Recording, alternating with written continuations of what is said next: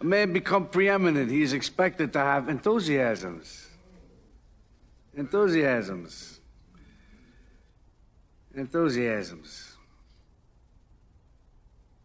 What are mine?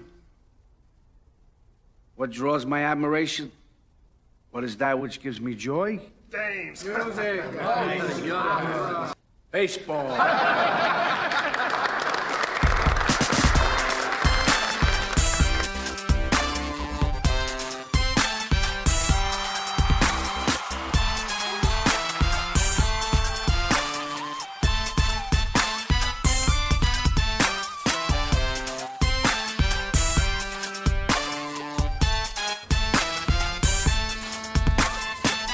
Alrighty, folks, welcome back to the Pull Hitter Podcast. Rob DiPietro, the Dead Pull Hitter. Going through a little NFBC main event fab recap player movement with Mr. Todd Whitestone. Yeah, I'm just gonna talk about some ads, some drops, overall standings, and Todd will break down his article from spstreamer.com. It's a free article every Monday. Going in, did a little dive into ERA and where you should hope to be with your team ERA right now. So, yeah, that being said, let's just get right into the episode. Okay. Alrighty, folks, welcome back to the Pull Hitter Podcast. I'm Rob DiPietro, the Dead Pull Hitter. I'm here with Todd Whitestone. Todd, what is going on? Not too much, bud. It's trades are already starting to happen. The Twitter machine is starting to pop, and I think it's going to be kind of an exciting week. Yeah, absolutely. My DC dreams, my draft champions dreams, just got flushed down the toilet with Graveman going down. I happen to be like in a top 50 with one of my teams with only 11 saves, and even if I had like 10 more saves, I'd be pretty much in the top 10. But right. And Graveman was my guy. He was like my lone guy. Everybody on that team I speculated on or drafted, just got hurt or just hasn't been the closer. So, but he was helping me. Him and Barlow have been helping me a little bit inch up, but now it's gone. But he might get a few saves in as the secondary guy in Houston. Right. I have him in like 4 or 5 of the Fab leagues. I have, and I don't know whether I'll be holding him, but I think he might get the secondary saves. That's the best thing I could say. Right. Pretty much. And I know there's been some reports that the clubhouse wasn't so happy about it. I know Dipoto said everything is going to look for the future, but after that win last night and after the fact that, they convinced him to be a reliever after he was a starter, and he made that change and he liked it there. He embraced it. He embraced Seattle. He wanted to stay there. He stayed there on a pretty decent contract for them. And, we obviously know it's a business, but when you're trying to create culture, sometimes I wonder in clubhouse, culture in clubhouse. And I just wonder how this looks like to the rest of the guys who are still there and saying, what culture, that I agree. I know everyone point, the Fangraphs odds are only 4%. They're going to make the playoffs and all this shit. And who cares? Like, they're in it. Who cares what the odds say? In it, and they were believing. And, I think my son lives in the Seattle area. I think I told you, and he was not too happy about this. And I think if there's going to be real backlash if they do go ahead and trade Seager or Haniger or one of those guys too. Yeah, right. And listen, it's a trade that, if Toro can develop into a respectable, everyday player or at least ultra utility type player, sure, I get it. I get it that they maybe even got more talent, of course, but that's not the point, but I guess maybe it was just too good of a trade for them in that round to pass up. Like, I understand, I get it. It just sucks when, I don't know. I played sports and I understand the clubhouse aspect, and, it's fun when you have a good group of guys and you're going toward a common goal to win. And, it's pretty rough, but, I guess, I know a lot of a lot of guys would be racing toward, Paul Sewald. Or Steckenrider. Or Steckenrider, right? Correct. That's going to be, definitely the two main guys that, let's see, what's the percentage ownership of Sewald at 93% in the main event. So he's not going to be had for that many teams, and Steckenrider had a 2% ownership. So, I mean, at this rate, Todd, if Graveman's gone, why should Sewell be so secure, right? I mean, I think if they can get somebody to take him, I think they would. But right. I guess what I'm surprised at, Rob, you could disagree, is why weren't the Phillies or the Reds or the Jays really outbidding the Astros? The Astros didn't really need Graveman as much. Right. Those guys really needed a bullpen arm, and they couldn't outbid that package. I mean, I know Toro's a nice player, but I don't think he's any fantastic find. Yeah, I mean, he couldn't even nail down an everyday job with Bregman out, But I know he's still young. He's still got a pretty good, I think hit tool that everyone's kind of into. So, but like I said, just overall on the whole, everyone keeps pointing out the playoff percentages and would they really get there? But like I said, it's I know a lot of his teammates must be pretty pissed. But and then I know Trey Turner just left the game, and everyone went up in arms over why he was possibly out of the game. But it seems to be like it just maybe a minor injury. I hope it's minor because he's a big cog in a couple of teams I have. So right, I don't know what it was. They said he looked uncomfortable going from first to third. Yeah, and this some people mentioned his sprint speed. Being down for that actual run. So it looks like that's probably what it is, Okay, it could be an IL stint. Hopefully it's not serious as far as he's concerned. Yeah, yep. So who knows? Let's see. Let's get into your article, Todd. Sure.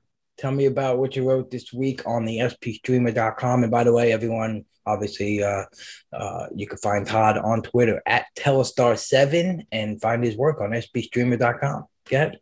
Thank you, Rob. Yes, so this was the last of the 10 articles I wrote on the 10 categories. This was on ERA. So we titled it Dumb and Dumber ERA instead of Dumb and Dumber. And I showed the ERA over the last few seasons the same way I did with WHIP last week. And it's the same pattern, unsurprisingly. The ERA in 2019, for example, was 4.49. 2020, the short season, 4.44. And in the beginning of this season, through June 24th, it was way lower at 4.13. And then the sticky substance ban happened, and now it's back running at 4.47, about what it was in previous years. So I think most people's fantasy owners are going to see their ERA rise over the last couple of months of the season. And then I did also figure out what I thought would be the target 5,000, which would be 500 points in ERA for this year. And my estimate is 3.67. It's running at 3.50 now, but trying to compute what it's going to back up to. I think 3.67 will get you 500 points, which is about 77.5% up the scale for fantasy owners in the main event. So that's a pretty good mark to shoot for, I believe. But I do, whatever your ERA is now, I think it's going to back up a little bit. What are you standing at right now in the main event? So let's see. I can tell you very quickly. I'm at a 3.3 in one and a 3.875 in the other. So that's good. The league that I'm in with you, the 3.875. That's well, you're DeGrom. That's the league you're doing very well in, and I'm not particularly. My ratios need DeGrom. Yeah, well, that's so the league that James Anderson and I are doing the best in, we have a 329. Nice. That's really solid. The league that we're sort of mid-pack is at 341, which is also pretty good. And then I guess our league is, the ERA is not too bad, but unfortunately it's 349. But unfortunately, the other categories are baloney, so it doesn't really matter for the league we're in together. But the ERA has not been my problem so far this year. Yeah, it's been a mix of other things for sure. I mean, yeah. I'm looking at the leaders at the top of the main event leaderboard for ERA, and you had Dalton Del Don, who's a pretty excellent fantasy player in his own right. He got a 2.65 overall ERA. And it doesn't look like it's coming with the expense of lowering his innings pitch, because he's up there in Ks as well. And he's also got the 7th best ERA team. Pretty impressive numbers, 2.65. But it's only 1, 2, 3, 4, 5 teams under 3.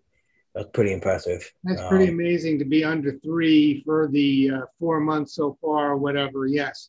Yep, some solid teams up there. Of course, we got Phil, we got Matty Davis, Steve Weimer, Mark Cerebro. Yeah, a lot of known names up in that ERA count right there. So that's interesting. I was just taking a look at some of the overall metrics that we tend to go by for pitching since the ban and the hotter weather, and Right. Yeah, strikeout percentage is like a percentage and a half almost different. So yeah, it just makes a huge difference all around in the balls that are in play, the kind of contact on the balls in play. It's pretty interesting. Even the zone contact was big. It was over a percentage point. So I feel like what I've noticed the most from the lack of substance from some pitchers is that they're just, a lot of balls are just floating more toward the zone.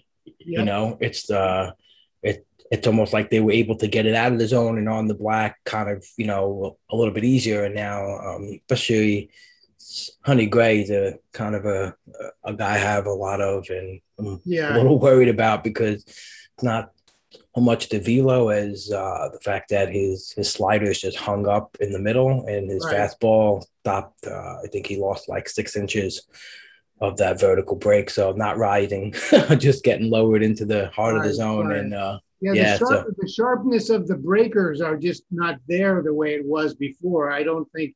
And Sonny Gray, if you see his curveball, for example, it relies on a pretty big break.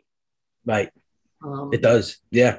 And so that's not the type of guy that does as well, I don't think. Right. Yeah. Anyway, so it is what it is. So I feel pretty okay with one of my ERA teams. But what else did you find in your little ERA dive here? I saw that you included a list of starters, top starter ERA and top reliever ERA.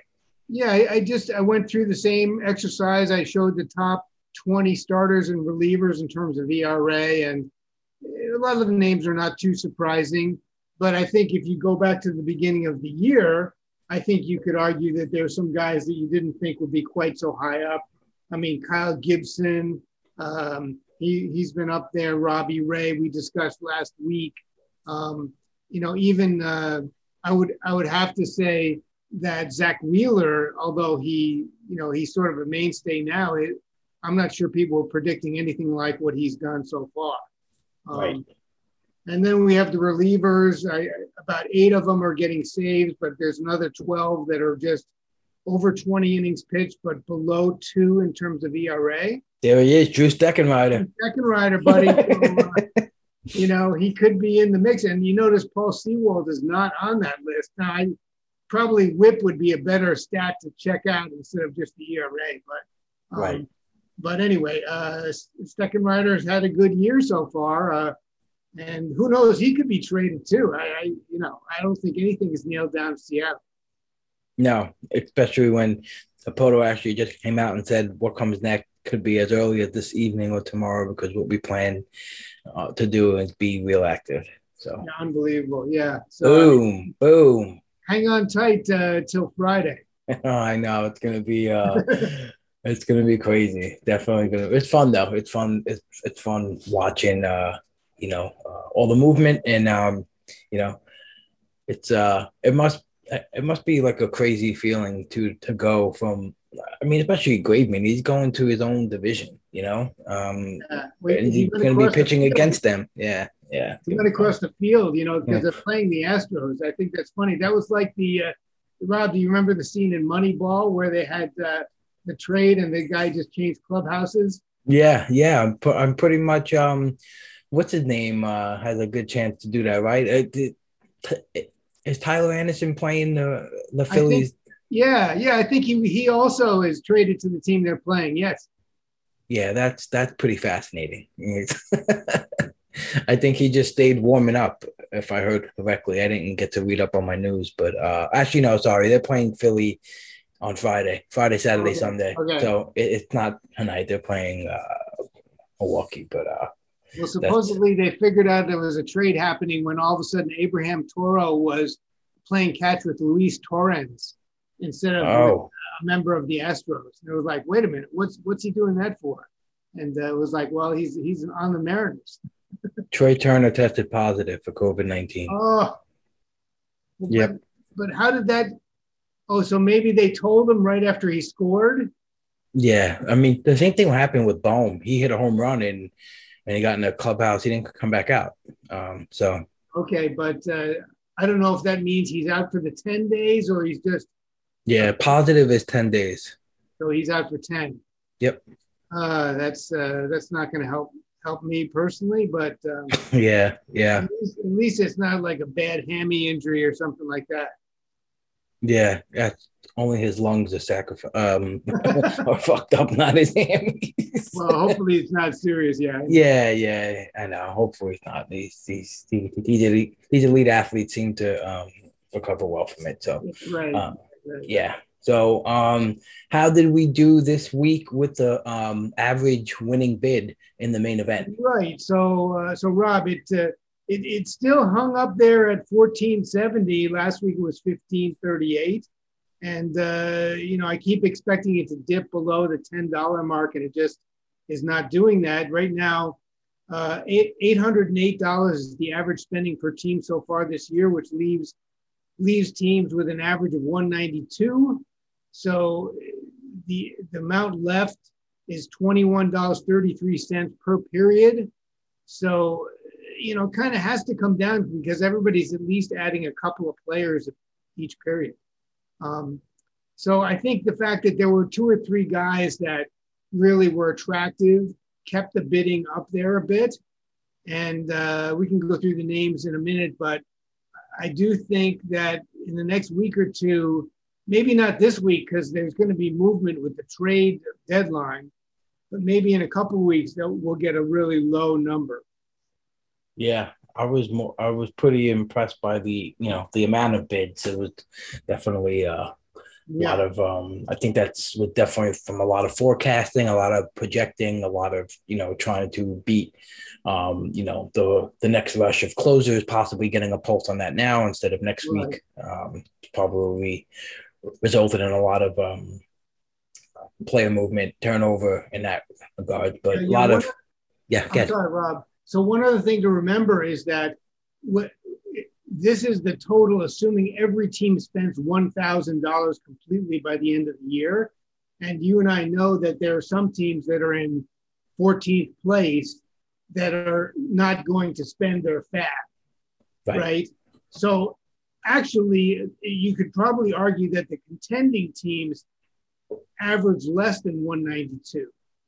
I mean, it's hard to get a fix on that, but I do believe that there's going to be some money left on the table by the end of the year. And I think that most teams could have like 160 or something on the average. Sounds like a good off-season spstreamer.com dive right there, Todd. So you're gonna have to see how much money goes unspent for teams that finish maybe 10 to 15 as compared to the top. That would be an interesting dive. That would definitely get some insight because in my other league, it's interesting. You kind of start to see people participating less per se, but then you just get the 1 week where it's like, well, I guess they like this guy. Like they didn't bid for 3 weeks, but then it's $90 or $100 on a guy. It's like, I don't know if they just do it to like throw a wrench in everyone else's plans. But right. Yeah. Let's just look quickly at, right. So in the league that I'm doing the best in, the main event league, there's one team sitting with $996. Wow. And then there's a team with 512, and then there's like 3 teams between 250 and 300. Wow. So, I just feel like there's 1 or 2 teams in each league that are going to be not spending. And then if you took those out, that's going to really reduce the total dollars available to really be bid in these last few weeks. Yeah. Interesting to look at. Now I'm just I'm taking a look at that in my main event league. It's pretty interesting because actually the top has more money left than the bottom, which is pretty. Yeah. So this is from first place down. It's money left 171, 317, 359, 439, 26, 416, 294, 13.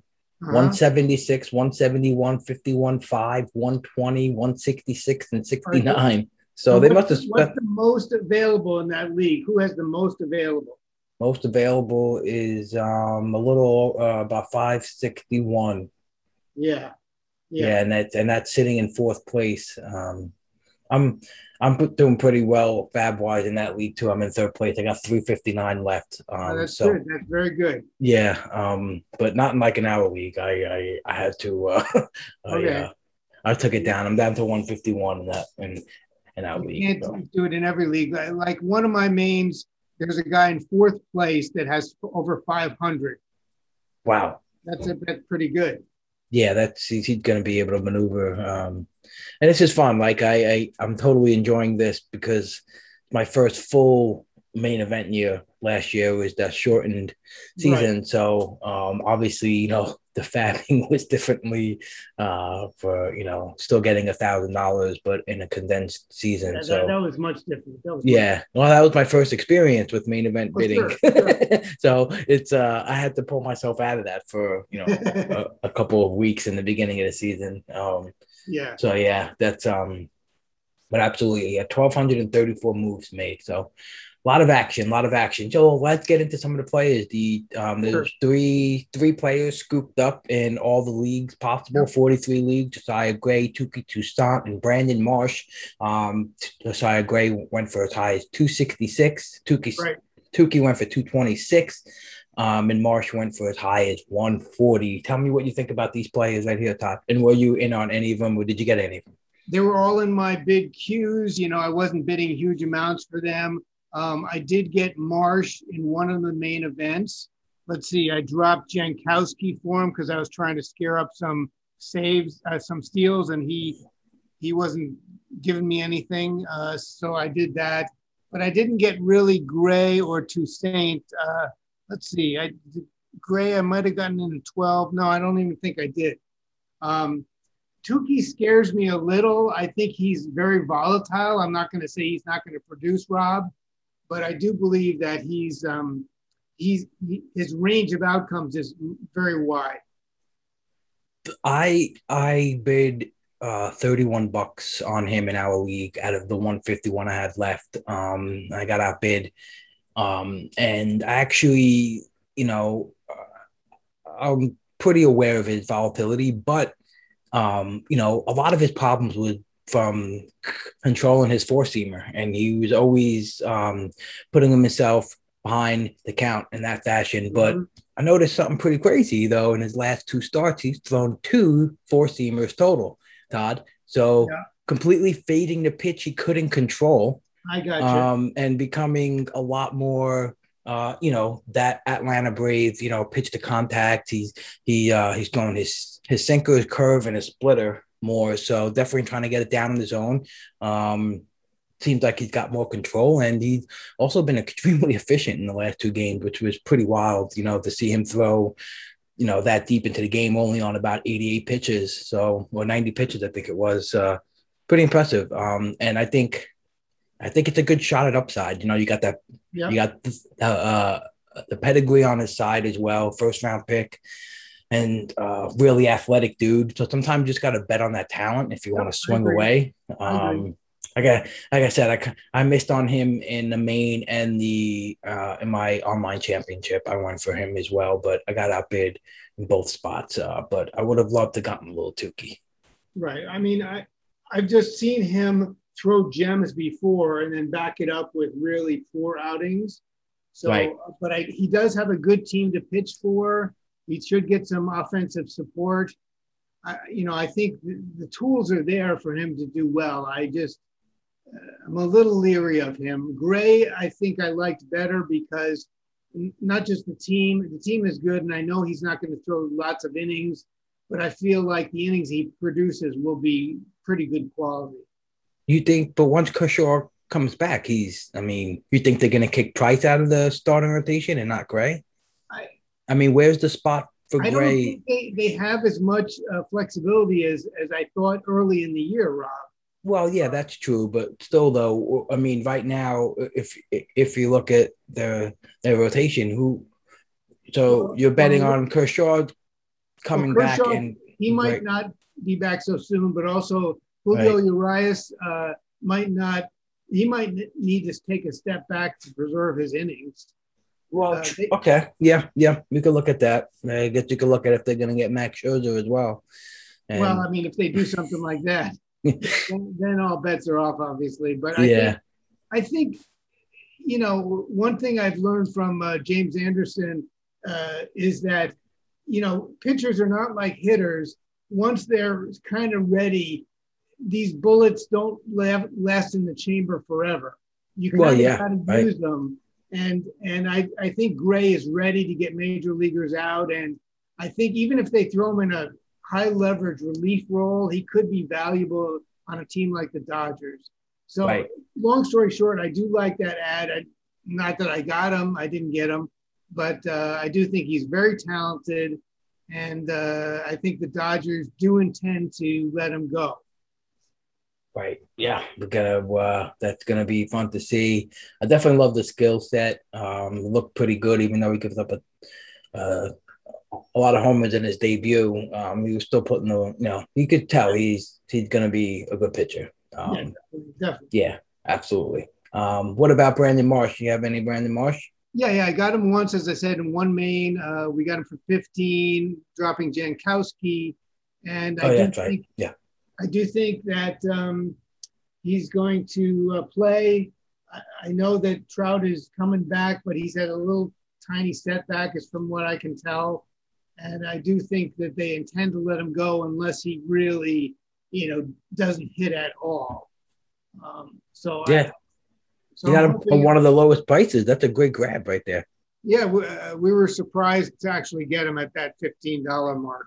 Was that something that you was like a factor with the overall money that you had left, or were you willing to go higher if you had? I don't know what your money situation. I don't think we wanted to. I can tell you how much money we had, but I don't think we wanted to bid more than that. Yeah, that's smart because like you mentioned, Trout, and if he comes back, it could definitely eat into playing time. So that's probably a good number. I think I had him in for $15 to $23 on a couple of conditional bids. In that league, we have 154 left. So it was a factor. Of course. But we thought he could help, and we'll see whether it proves true. 154 left. Like I said, that could be near the average of contending teams.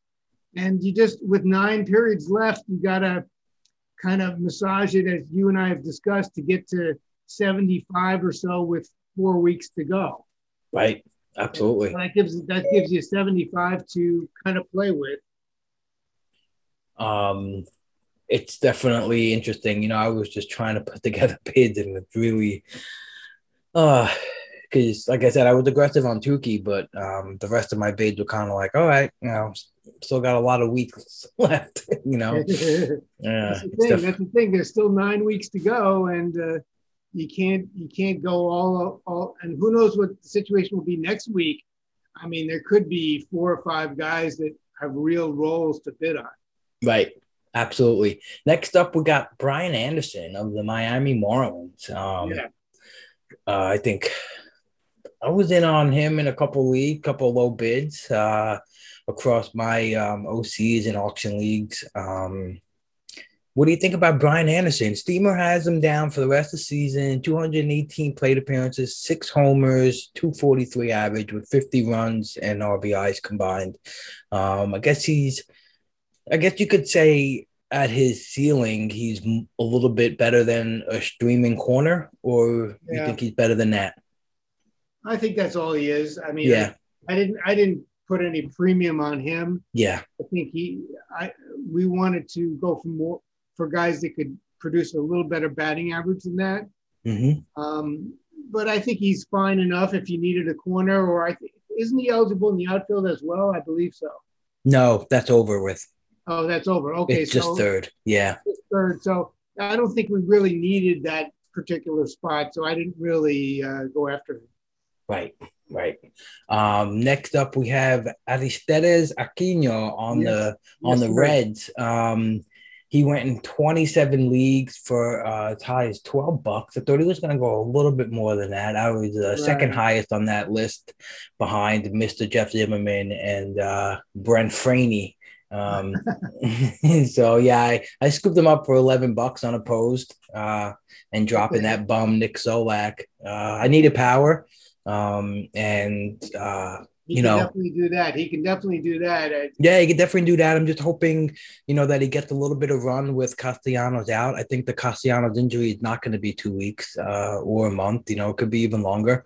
And I really liked that he batted third yesterday. I was pretty excited about that. I was looking at Alex Chamberlain's pitch leaderboard, and he has the Connor Kirkson's deserved hard hit rate on it. It was at 28%, which is up there on the top in the league, and 24% barrel and 15.2% blast, which is a percentage of barrels that are in over 100 miles an hour. So lopping off from 95 to 100. It's pretty cool. If you never checked it out, anyone who's listening on Alex Chamberlain pitch leaderboard, he got some cool other metrics to look at to factor into your evaluation of a player, as well as the EV on fly balls is just, he just smashes the ball really hard. So I just needed power, and I'm hoping he could just get me a couple homers,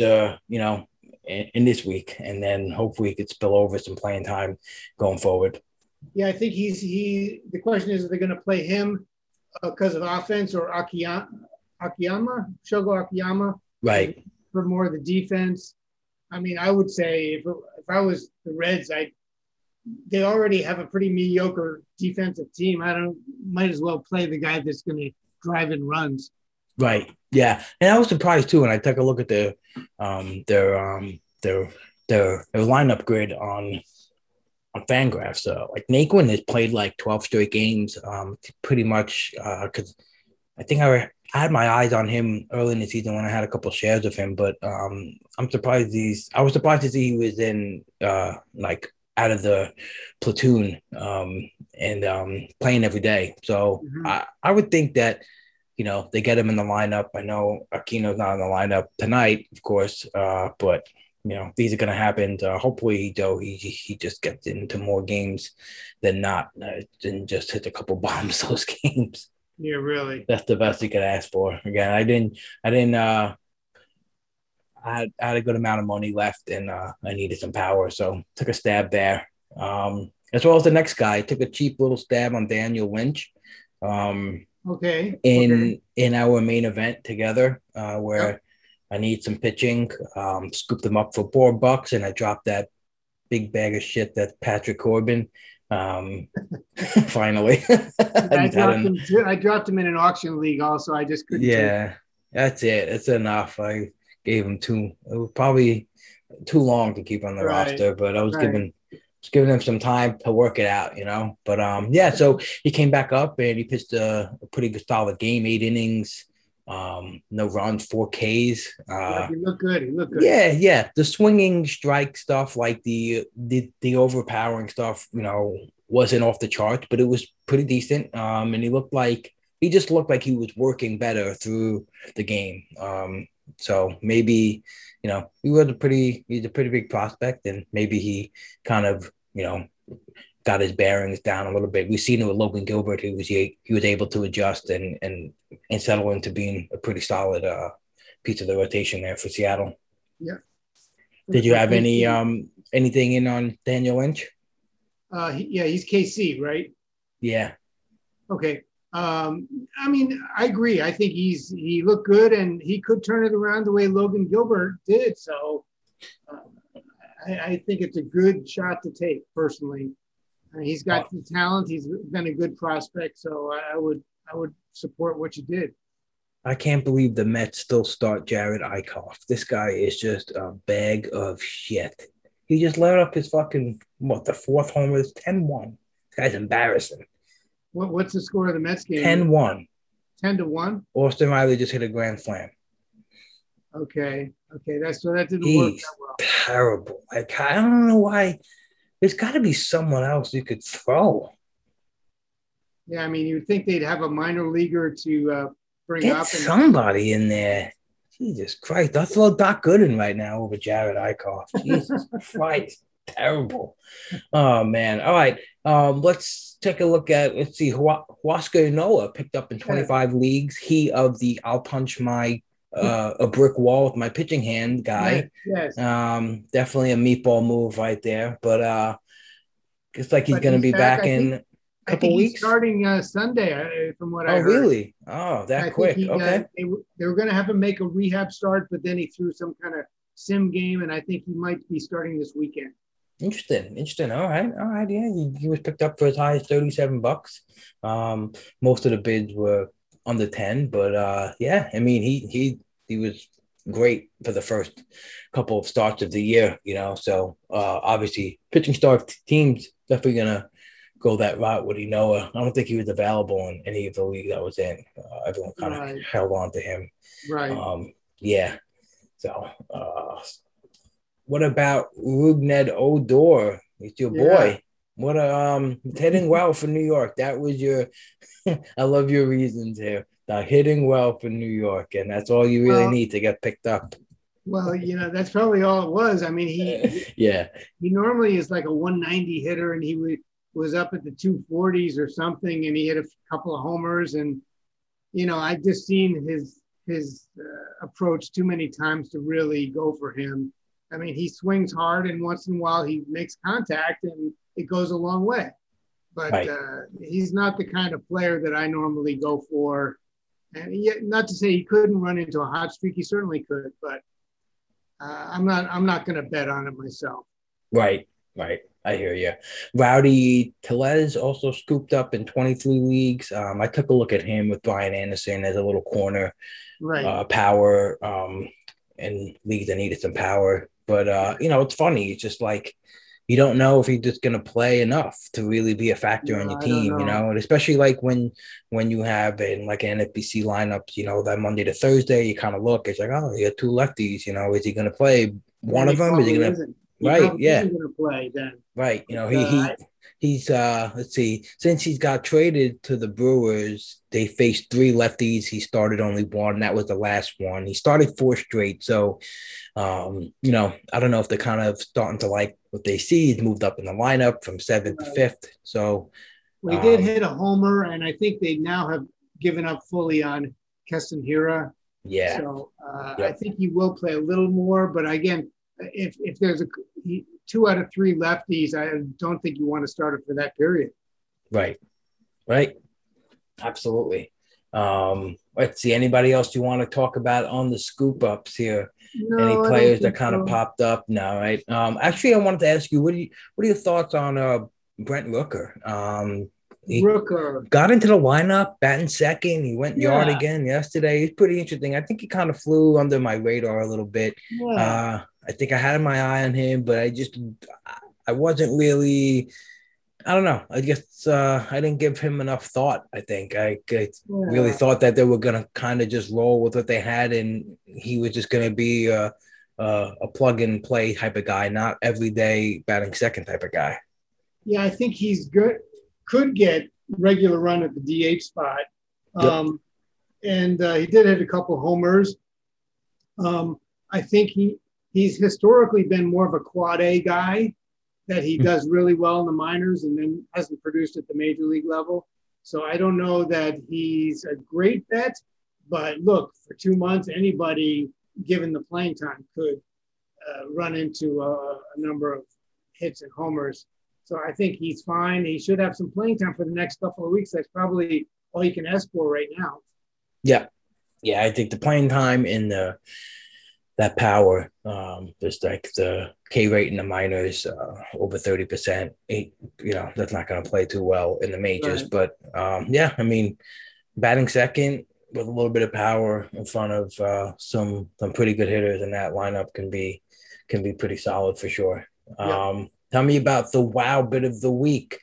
Yeah, I mean, Anthony Rendon was dropped in one main, and he attracted the highest bid of the week, $305.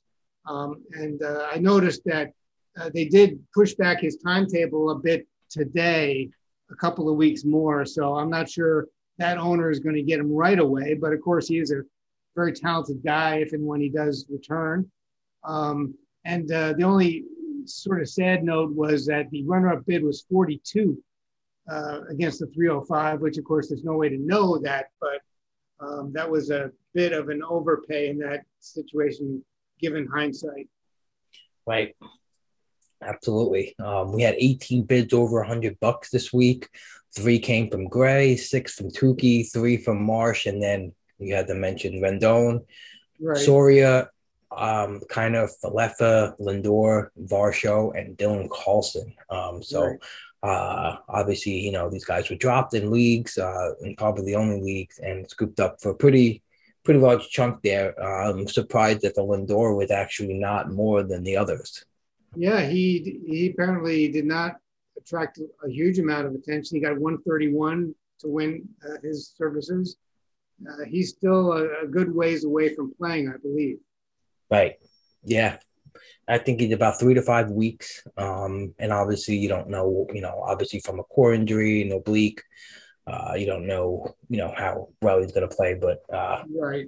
We've seen some other $300 bids that, definitely from lesser players. So, all right, let's get into the Coliseum. We got four more gladiators, and Power Ranger time, Todd. We got 2 winners. We got your boy Ranger Suarez. He has produced 3 saves in the 3 weeks that since he was widely picked up, and then we also had Heath Hembree, who picked up 5 saves.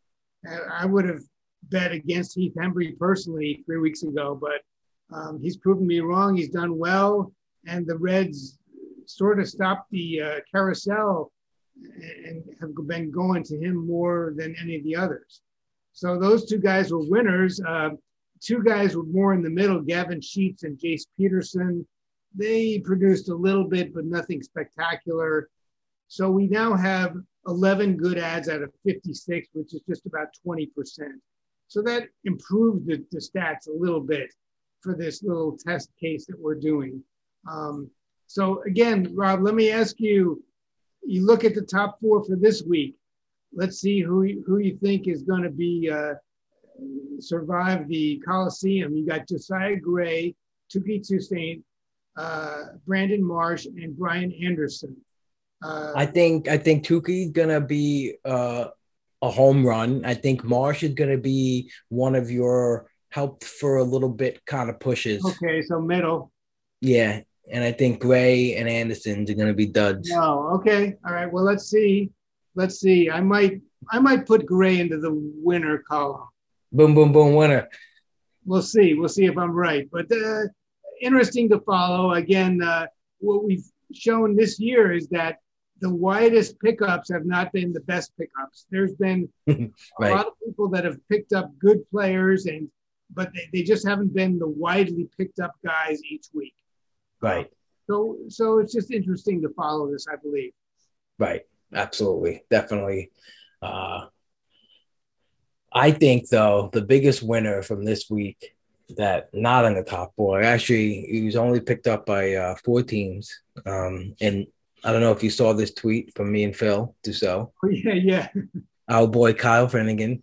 Kyle Finnegan. He is going to win the week. He in a couple of weeks when you do this and you say, "Wow, man, the Coliseum just got dominated by Kyle Finnegan." Well, it's going to be not dominated by Kyle. It's going to be dominated by Rob and Phil.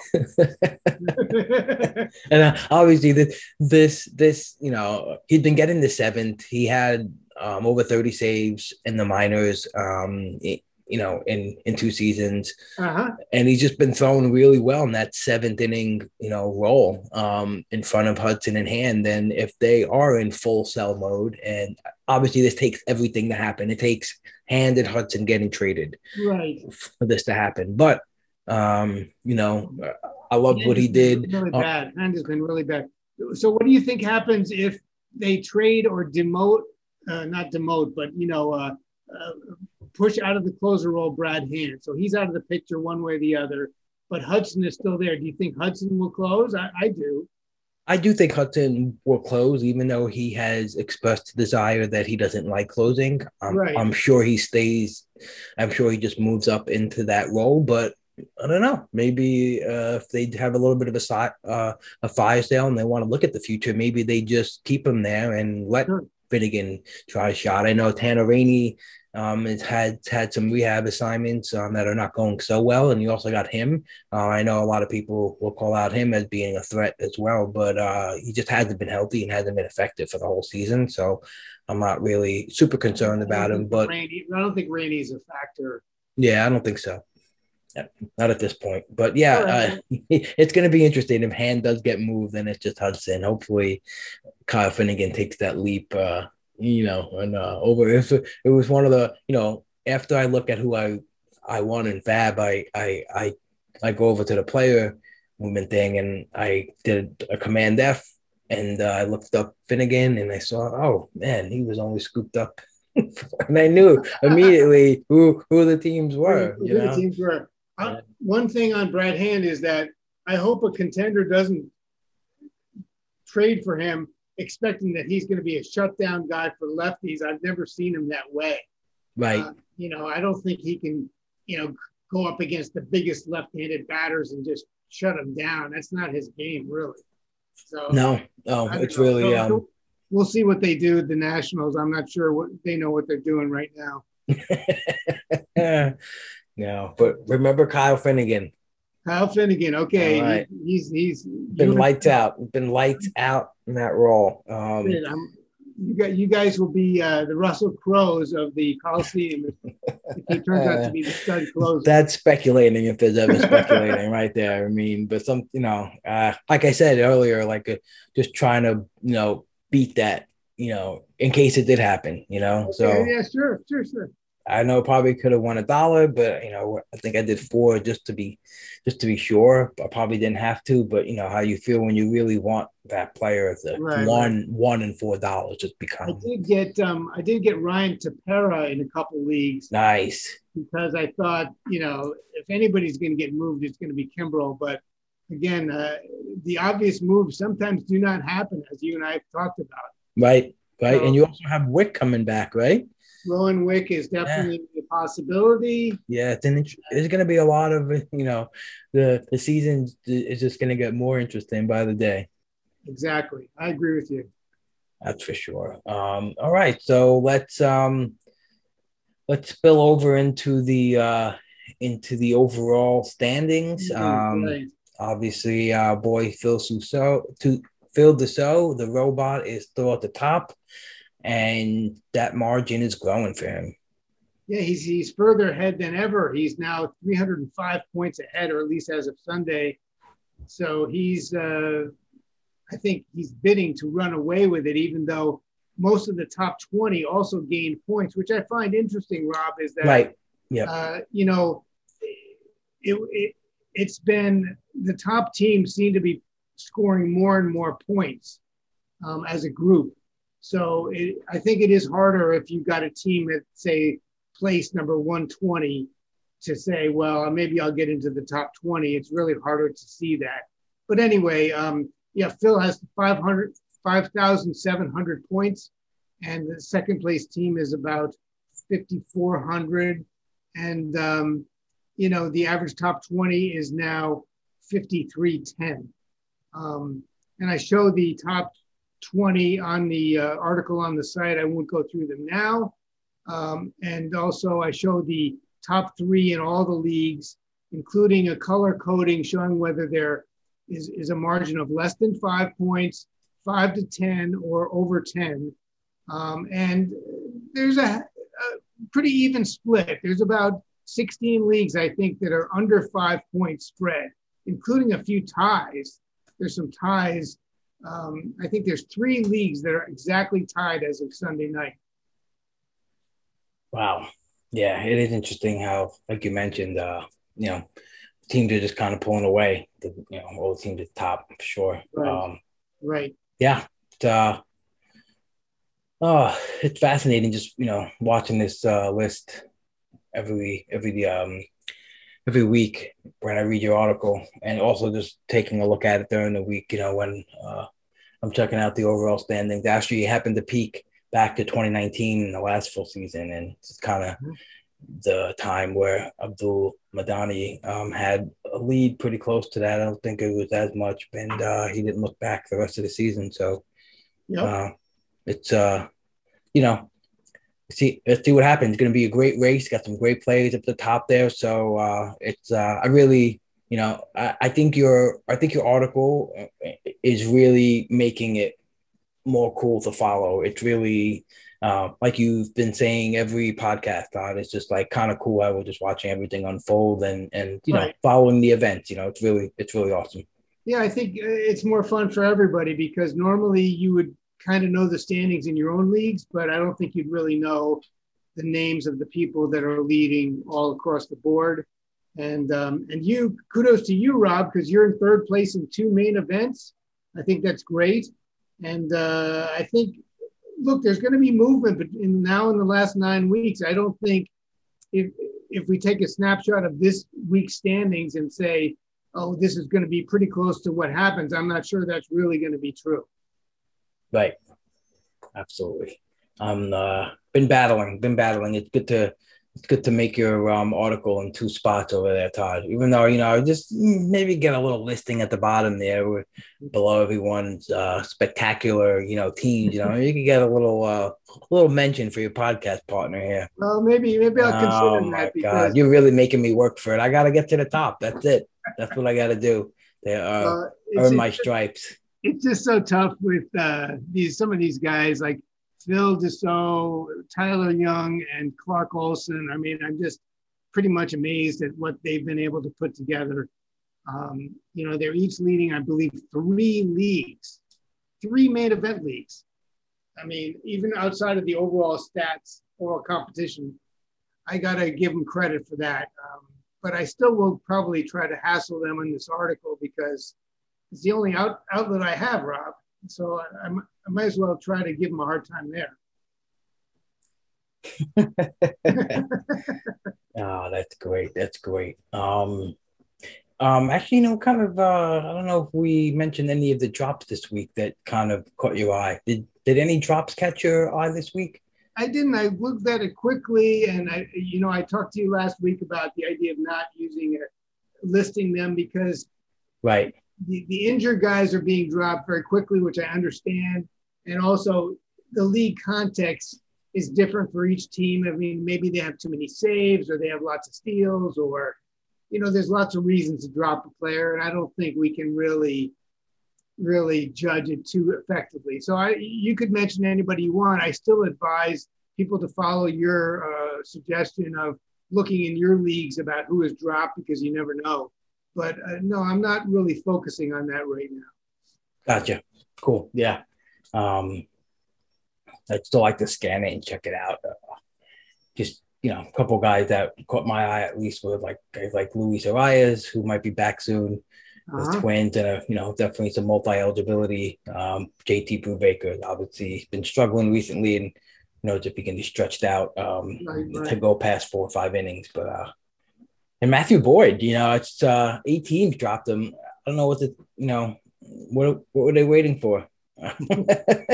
He's been out for a while. I think like if you were going to drop him, you would have done it a long time ago. I think there's some teams who are still holding Ronald Acuna, and I'm not sure what that's accomplishing in particular. Right, absolutely. All right, Todd. Anything else you want to mention here before we get out of here? No, I don't. Cool. I don't have any Dennis Rodman stories or anything to entertain you with. But yeah, I enjoyed our conversation tonight. And anybody can reach me on Twitter at Telstar7. The article again is at spstreamer.com. It's a free article. I do put a link on the NFBC forums if you want to access it there. And then also there's the Slack channel on SB Streamer that's $10 a year that Rob and I frequent and try to, give help when we can, or just, have a nice discussion about baseball, what's happening. So absolutely. So thanks a lot for the time, Rob, and we'll look forward to talking to you next week. All right, Todd. Have a great night, and enjoy your week, and we'll see you next week. Thanks, buddy. All right. All righty, folks. Thanks for tuning in to another episode of Pull Hitter Podcast, and have a wonderful week. Don't be a bag of shit. Peace.